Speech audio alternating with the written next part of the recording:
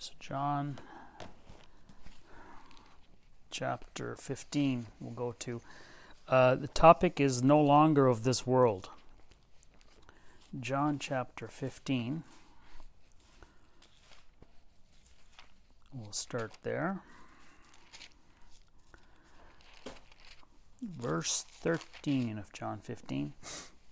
His greater love, this is Jesus Christ teaching his followers. In verse 13, greater love hath no man than this, that a man lay down his life for his friends. You are my friends, if you do whatsoever I command you. Henceforth I call you not servants, for the servant knoweth not what his Lord doeth. But I have called you friends, for all things that I have heard of my Father I have made known unto you. You have not chosen me, but I have chosen you, and ordained you that you should go and bring forth fruit, and that your fruit should remain, that whatsoever you shall ask of the Father in my name, he may give it to you. These things I command you, that you love one another. If the world hates you, you know that it hated me before it hated you. If you were of the world would love its own, love his own. But because you are not of the world, but I have chosen you out of the world, therefore the world hateth you. We are not of the world, is what he said there. We are not the world's own. I mean, we are surrounded by those who are the world's own, but we are not the world's own. I remember we're just reading here in the gospel. This is prior to when Jesus Christ had accomplished everything that he was going to do, but he was already telling them about some of that. But it's interesting. We're still in the world, aren't we? We're still here. But here he was talking about we are not of the world. So what exactly is he getting at? Look at, we'll keep reading here. See, the world needs no reason. Let me just paraphrase it. The world needs no reason to hate you. You might ask the question, well, why is Christianity, they don't want people preaching Christ? Well, they don't have to have a reason. We'll see this, verse 20. Remember, the word that I said unto you, the servant is not greater than his Lord. If they have persecuted me, they will also persecute you. If they have kept my saying, they will keep yours also. But all these things will they do unto you for my name's sake, because they know not him that sent me. If I had not come and spoken unto them, they had not had sin, but now they have no cloak for their sin. He that hateth me hateth my Father also. If I had not done among them the works which none other man did, they had not had sin. But now they have both seen, and hated both me and my Father. But this cometh to pass, that the word might be fulfilled, that is written in their law, they hated me without a cause. There's no reason. They don't have to have a reason. It's just a hatred, and we know where it comes from. But they don't have to have a reason to hate you. So there's no logical reason why people hate you or hate people who preach Christ. Let's go back to Psalm quickly to see where that's quoted from. Psalm 35. This is actually one of the places it's quoted from. It's a few places. But we'll just look at Psalm 35 briefly. Sometimes you get a better understanding of these quotes by looking at where it was first said. Psalm 35, verse 18. This is David. He says, I will give thee thanks in the great congregation. I will praise thee among much people. Let not them that are mine enemies wrongfully rejoice over me, neither let them wink with the eye that hate me without a cause. Would you say that David was of the world? Think about that one, right, for a minute. What does it say? I remember that section in Hebrews where it talks about all those wonderful believers, right, that are a great cloud of witnesses. It says that of whom the world was not worthy. Right? The world was not worthy. What was it that took David out of the world? It was looking forward to the coming of Jesus. All those who seek him, all those who look to him, take themselves out of the world in some respect. because the world certainly isn't looking for him. So that's interesting. Back to John. Let's jump back to John chapter 15. Or should I? Kept my finger there too.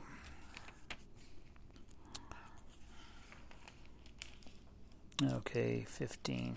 Let's keep.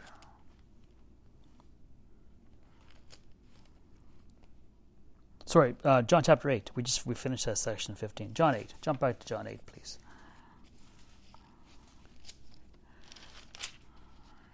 So he said that he had taken them out of the world. Let's keep reading it. 8:21. Then said Jesus again unto them, I go on my way, and you shall seek me. This is one of his times he had quite a confrontation with some of the folks here in John 8. And right in the middle of that, he says, You shall seek me and shall die in your sins. Whither I go, you cannot come. Then said the Jews, Will he kill himself? Because he said, Whither I go, you cannot come. And he said unto them, You are from beneath. I am from above. You are of this world. I am not of this world. Jesus Christ, Jesus was not of this world. And when he spoke the truth to those who followed him, he took them out of the world, because he was not of the world. In John 17, the same truth repeated in a wonderful prayer that he does near the end of his ministry in Jerusalem. I can add that detail now because I was looking at all the places he was. John 17:14. I have given them thy word, and the world hath hated them, because they are not of the world, even as I am not of the world. So he repeats this truth multiple times. I pray not that thou shouldest take them out of the world, but that thou shouldest keep them from the evil. They are not of the world, even as I am not of the world. So we're not of the world, but we're still here. So what implication does this have for? What exactly does this mean? John 16. Jumping around in John a little bit here. John 16. Verse 33. These things I have spoken unto you, that in me you might have peace. In the world ye shall have tribulation. Same thing along the lines of being hated without a cause and all that. But be of good cheer. I have overcome the world. So we are associated with him. We can associated with him who has overcome the world. So when he says he's taken us out of the world, the wonderful truth is that he has overcome the world on our behalf. In John chapter 10.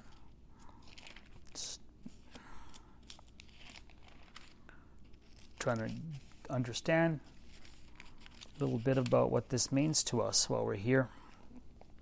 John 10:27. My sheep hear my voice, and I know them, and they follow me. And I give unto them eternal life, and they shall never perish, neither shall any man pluck them out of my hand. See, he's taken us out of the world. Verse 29, my Father which gave them me is greater than all, and no man is able to pluck them out of my Father's hand. See, we are securely held. Even though we're here, again, this is before Jesus Christ had done all that he was going to do. We'll read a little bit about that in the New Testament, in the epistles as well, but where this was all going, no one could take them. He took them out of the world. No one was going to take them away from him. No one was going to take them away from God as well, because we're still in the world. In 1 John chapter 2. Now once Jesus Christ had accomplished all that God had asked him, our state in our seating was even more pronounced than when Jesus Christ was teaching when he was here. I know a year ago or so we looked at Galatians, where it said that Paul wrote, and we'll read it at the end, that the world was dead to him and he was dead to the world. It's the same truth, out of the world, but he was still here when he wrote that. But it wasn't. He was out. The world was dead to him and he was dead to the world. He was taken out of the world. 1 John chapter 2 verse 15. Love not the world. Why? Because we're not of it. neither the things that are in the world. If any man love the world, the love of the Father is not in him. For all that is in the world, the lust of the flesh, the lust of the eyes, and the pride of life is not of the Father, but is of the world. And the world passeth away, and the lust thereof, but he that doeth the will of God abideth forever. It's not our nature. The things in the world are not to be our nature. Right? We are not to love the things of the world or have a great desire for the things of the world. Look at Ephesians chapter 2, because we have been taken out of it. It's akin to Israel wanting to go back to the promised land, wanting to go back to, not the promised land, back to Egypt when they were in the promised land, even though God had worked so hard to take them out of it. Why would we ever want to go back? Ephesians 2:1, and you hath he quickened, who were dead in trespasses and sins, wherein in time past, so there is a time past, you walked according to the course of this world. There was a time when we were of this world.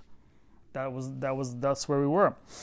According to the prince of the power of the air, the spirit that now worketh in the children of disobedience, among whom also we all had our conversation in times past, in the lusts of our flesh, fulfilling the desires of the flesh and of the mind, and were by nature the children of wrath, even as others.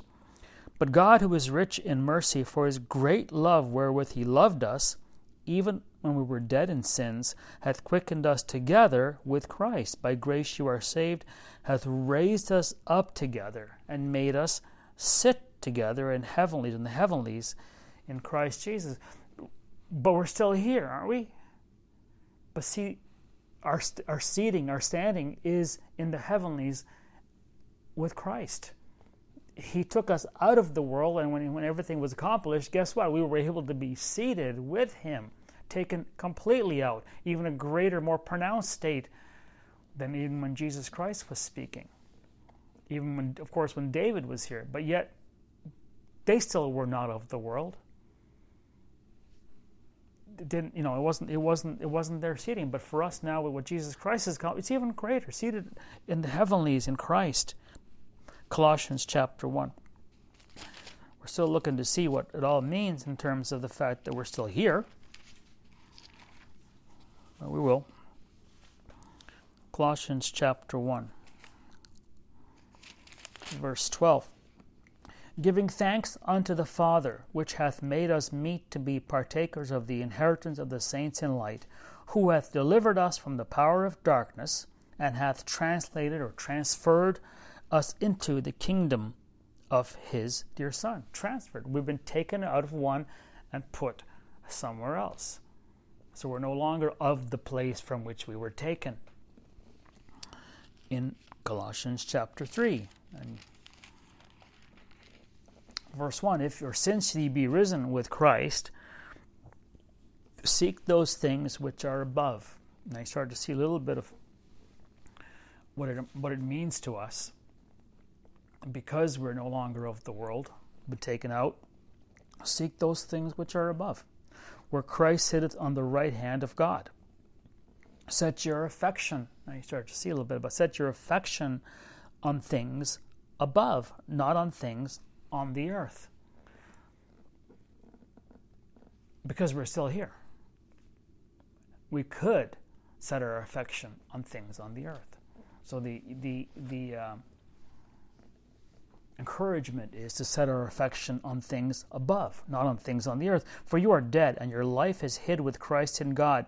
When Christ, who is our life, shall appear, then shall you also appear with him in glory. And there's more teaching on this on the website as well. You know, there's this teaching. There's few teachings on Colossians 3:1-4. You can look at in more detail. But you see that we've been taken out of the world, so the encouragement is to set our affection on things as to where we are seated, not where we physically are present. Philippians chapter 3. Again, this is a very noteworthy theme in the church epistles, as I'm sure you know. Philippians chapter 3, or a common theme. Verse 20, for our conversation, the word is citizenship. Our citizenship is in heaven. That's why we're no longer of the world. From whence also we look for the Savior, the Lord Jesus Christ, who shall change our vile body, that it may be fashioned like unto his glorious body, according to the working whereby he is able even to subdue all things unto himself. Our citizenship has been changed, and just as is the case of citizenship in life, you don't always know all the things your citizenship means. So what impact should all these truths, some of them are, seated at God's, seated at the right hand with the Lord, taken out of the world, citizenship in heaven, affection. So what is the impact to us here while we're still here in Romans chapter 12?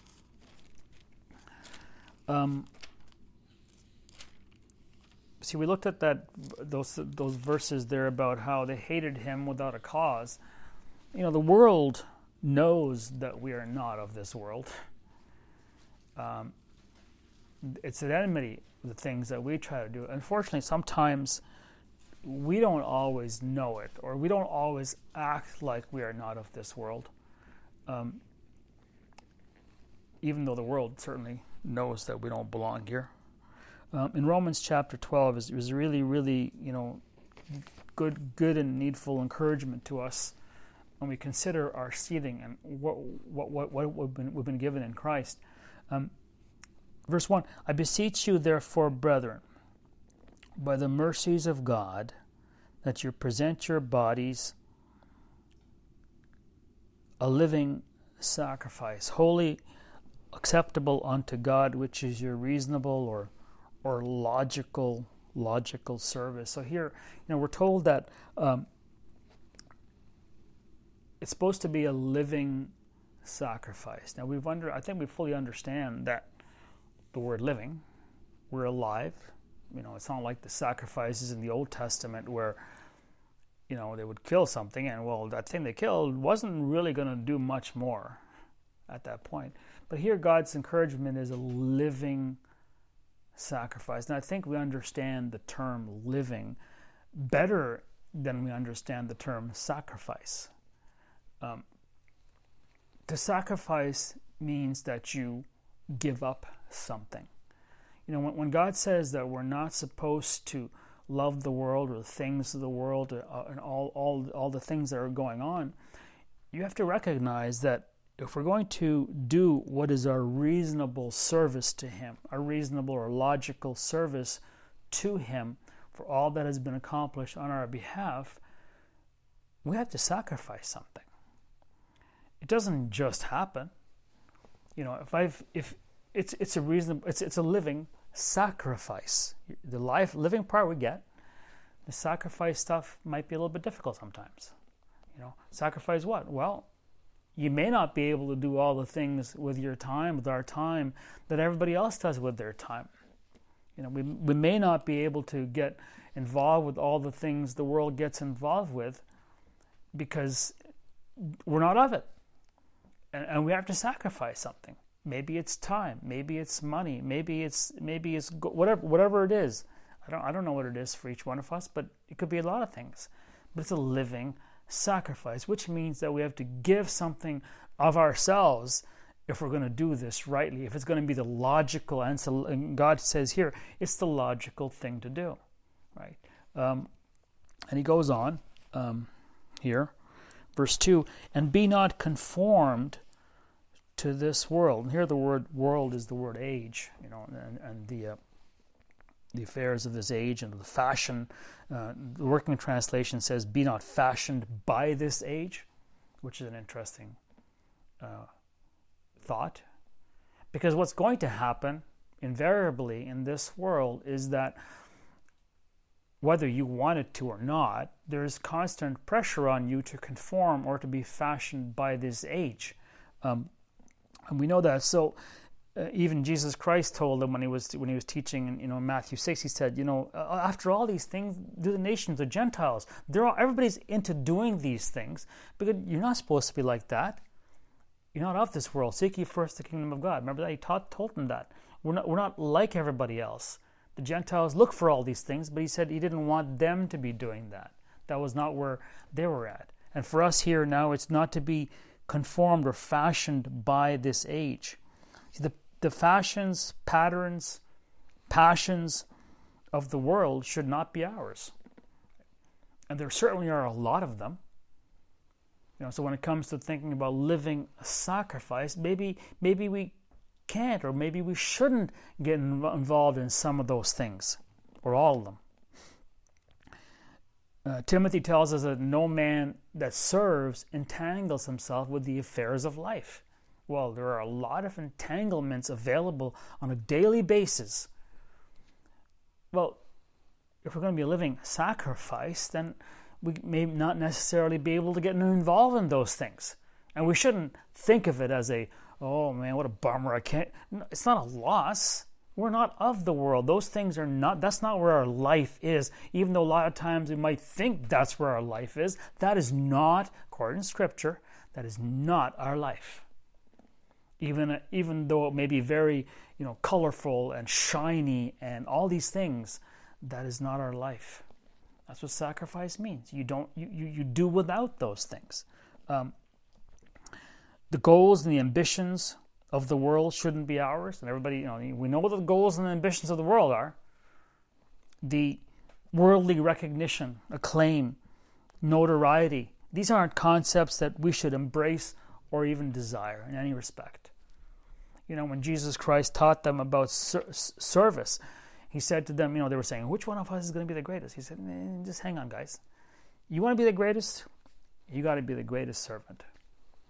And as we know, even a little bit about servants, when you go to a house, let's say, and you've all seen Downton Abbey, right?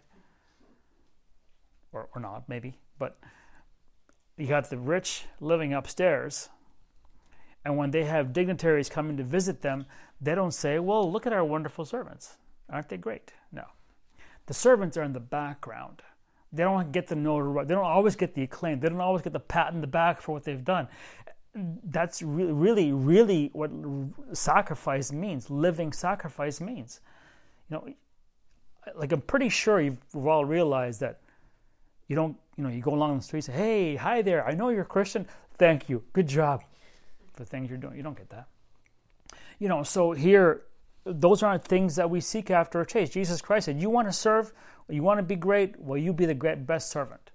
That means living sacrifice. You do without things that sometimes much of the world is into getting and claimed for and all these kind of things.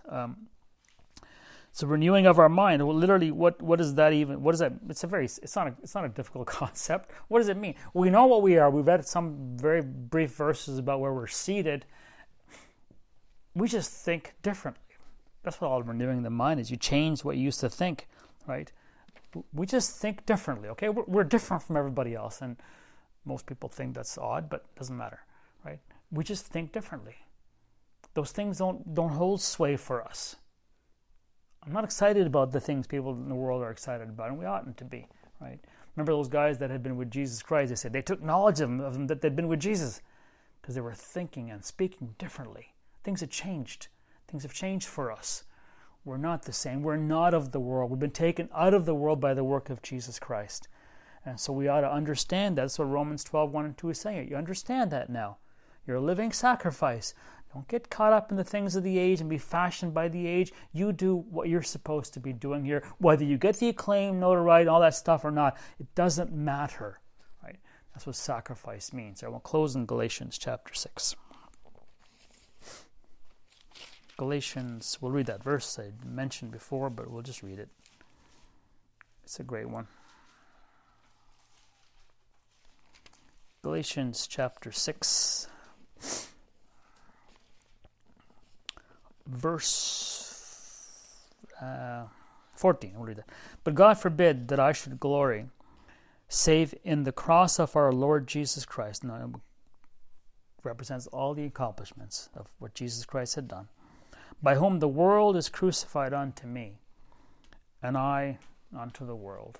Right? So he literally saying the world is crucified unto him, and he unto the world. The world does not care about him. He's dead to the world. And the world is dead to him. He doesn't care about the world. Right? So, the world was not worthy of all the wonderful believers who saw the coming of the promised seed. Those people didn't fit in the world. They were hated without a cause. As we continue to look to him today, and all that the Word of God says about him in the ages to come, we should realize with greater and greater clarity that we are no longer of this world. Its patterns and passions are to have no attraction, because our citizenship is in heaven, from whence we are looking for his glorious return. So we're no longer of this world. Okay. That's all for this